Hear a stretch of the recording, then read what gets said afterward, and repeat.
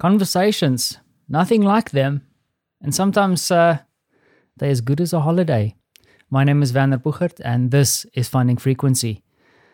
I got a note from one of my listeners, and in the note, she explained that sometimes having a good conversation is just as good as going out on a holiday or having an amazing experience.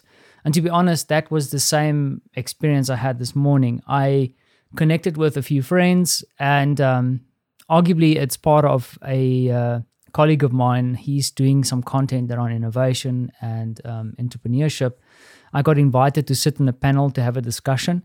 And at the end of the day, I sometimes, in a lot of the work that I do, I can't help but think, like, what is the value to the listener? And that is important, especially when you play my game and some of my colleagues and friends, when you start creating content online, is that you need to always think about how you create value for people who might be listening to it. You also have to be sensitive to the makeup of the panel because you want to be representative. Because, for example, this morning I saw a post in one of my feeds where someone indicated that or claimed that you should be following these amazing designers if you wanted to grow your design career.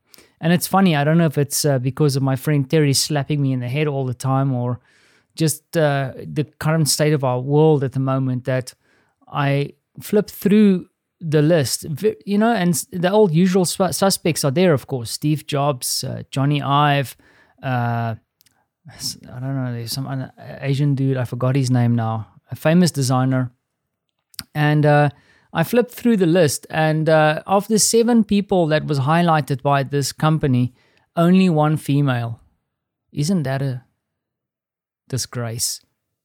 But the thing is, as much as I'm on my little soapbox here, I went into the comments and I just saw how this entity got called out for that. And of course, it's always a risk. I also make a lot of mistakes with the content. You can't always help what you're doing, and sometimes you have to have this kind of attitude of learning, what is wrong and what is right. But you need to move forward. You can't be too scared to go out there and make statements. But I think you need to be sensitive. But I'm digressing again because I wanted to talk a little bit about conversation and how it juxtaposes against how you share with people online. And therein is a bit of a contradictory feeling, and I think I'm in that space at the moment. I think I'm desperate, and I appreciate having good conversations, because those conversations is what takes you out of this world that you're in. It introduces you to new reality. It gives you the view and also the ability to have empathy for other people, and also peek into their lives and kind of soothe that curiosity that you have, because you have to remain curious. And sometimes effort to connect with people. But once you're in that conversation, it is really rewarding. And that's what happened today. And I think sometimes you just have to chalk it up as a conversation that is valuable to you. And you're not shy to share it with anybody else. But footnote, you might not find any value in this conversation. I sure did.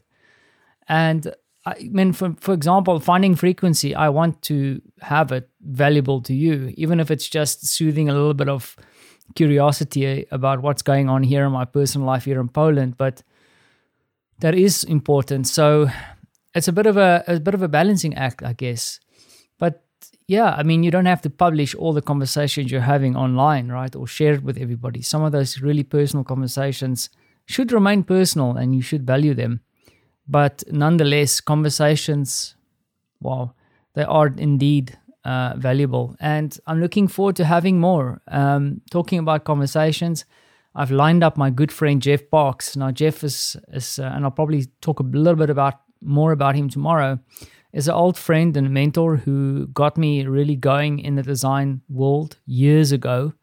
I wrote a note today because the reason I'm mentioning here is I'm going live with him on LinkedIn and all kinds of other channels to have a conversation, which hopefully will be valuable to people in our world. But I'm just excited to have him on one of my productions. And he is one of the OGs, original gangsters of design.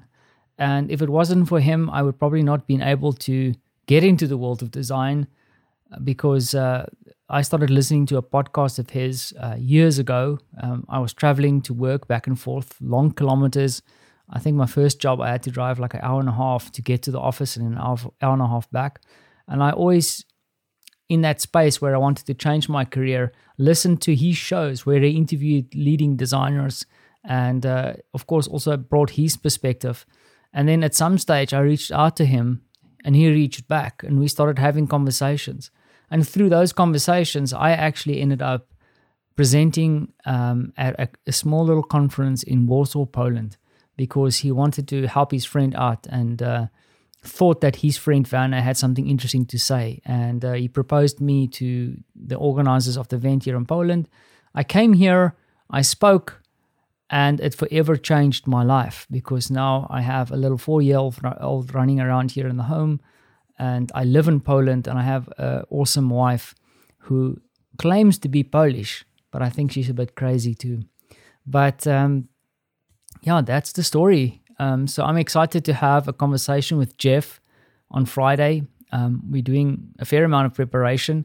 I'm a little bit nervous because I want to do him justice, but then on the flip side, I know Jeff. I know how he has got this ability to hold the audience and share with generosity. So that's exciting. And at the end of the day, we're just having fun.